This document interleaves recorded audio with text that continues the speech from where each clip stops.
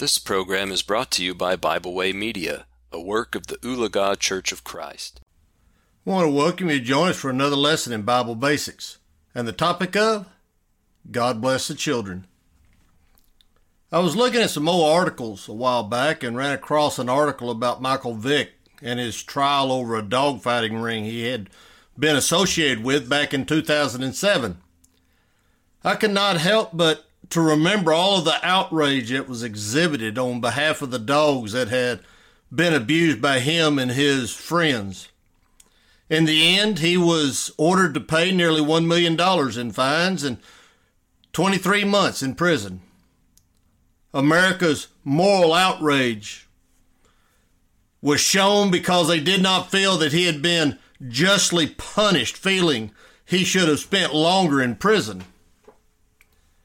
And then I ran across another article in my file that was examining the Endangered Species Act of the federal government.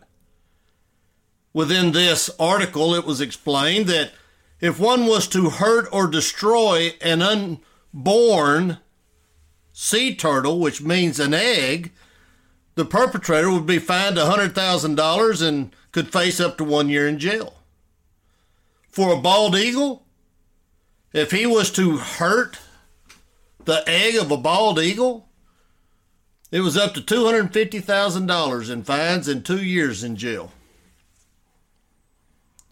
Well, a few minutes later, I went to check my emails, and I turned on the internet only to see a story about the protests that had already started around the homes of the federal justices of the Supreme Court, demanding them not to overturn Roe versus Wade. Has America really come to a place in its history where one can be criminally indicted with felony charges for merely harassing or harming an egg? But in the state of Vermont, a 16-year-old girl who can not legally drink or vote can murder her child on demand? America has returned to history as the evildoers of Psalm 106, verse 37 and 38. There God says, "Yea, they sacrifice their sons and their daughters unto devils and shed innocent blood, even the blood of their sons and their daughters, whom they sacrifice unto the idols of Canaan. And the land was polluted with blood." Dear friends, our land is polluted with blood. America has forgotten the punishment for the crime of killing an unborn.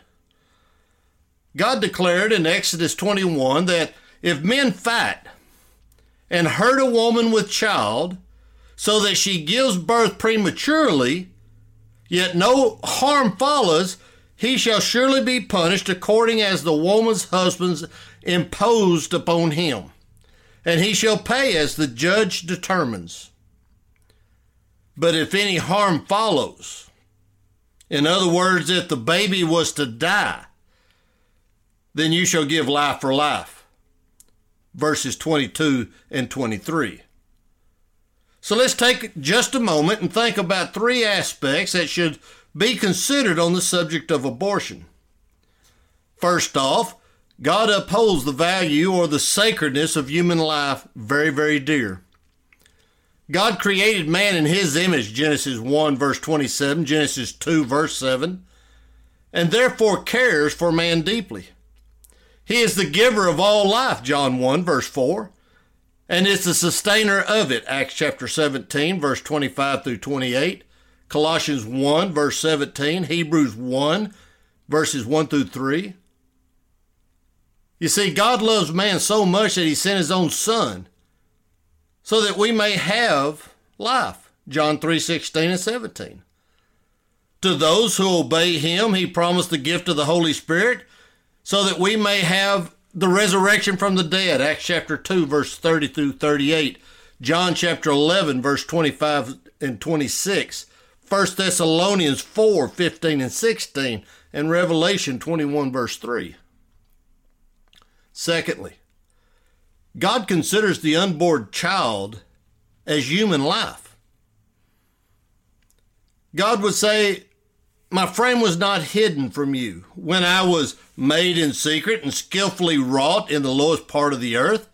Your eyes saw my substance being yet unformed. And in your book, they all were written, the days fashioned for me, when as yet there was none of them. Psalms 139, verses 15 and 16. In some instances, God directly guided the life of the preborn. Samson, while he was still in his mother's womb, was to be a Nazirite. Judges chapter 13, verse 5. Jeremiah was called from the womb to be a prophet. Jeremiah 1, verse 5. John the Baptist was called to be the forerunner of the Christ and full of the Spirit while he was still in the womb. Luke chapter 1, verse 15. And Paul was to be set apart for the gospel even before he was born. Galatians 1 and verse 15. Thirdly, the Bible teaches us to care for the weak and the vulnerable. God administers justice for the fatherless. Deuteronomy 10, verse 17 and 18. Psalms 82, verses 3 and 4. James 1, verse 27. God does not hold the children responsible for the sins of the father. Ezekiel 18, verse 20, which is one of the very reasons some would argue for abortion. God expects us to not hold them accountable for that which they had no control over. Instead, we are to help the weak and not kill them. Psalm 41, verse 1. Psalm 82, verses 3 and 4. Acts 20 and verse 35. And yet, as of December the 12th of 2021, 42.6 million abortions were performed in the year of 21. 42% of all deaths. Jesus speaks of the least of his brethren in Matthew chapter 25, verse 40, as those whom his followers are responsible for helping and caring for, not despising. Matthew 18, verses 10 through 14. The very youngest or the least would be the unborn child, and they should receive the utmost care and attention from those who God created for good works. Ephesians 2, verse 10. May God forgive America for the lack of attention that has been given to our unborn children. May God bless the children.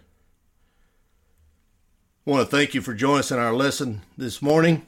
Hope to see you again next week for another lesson in Bible Basics.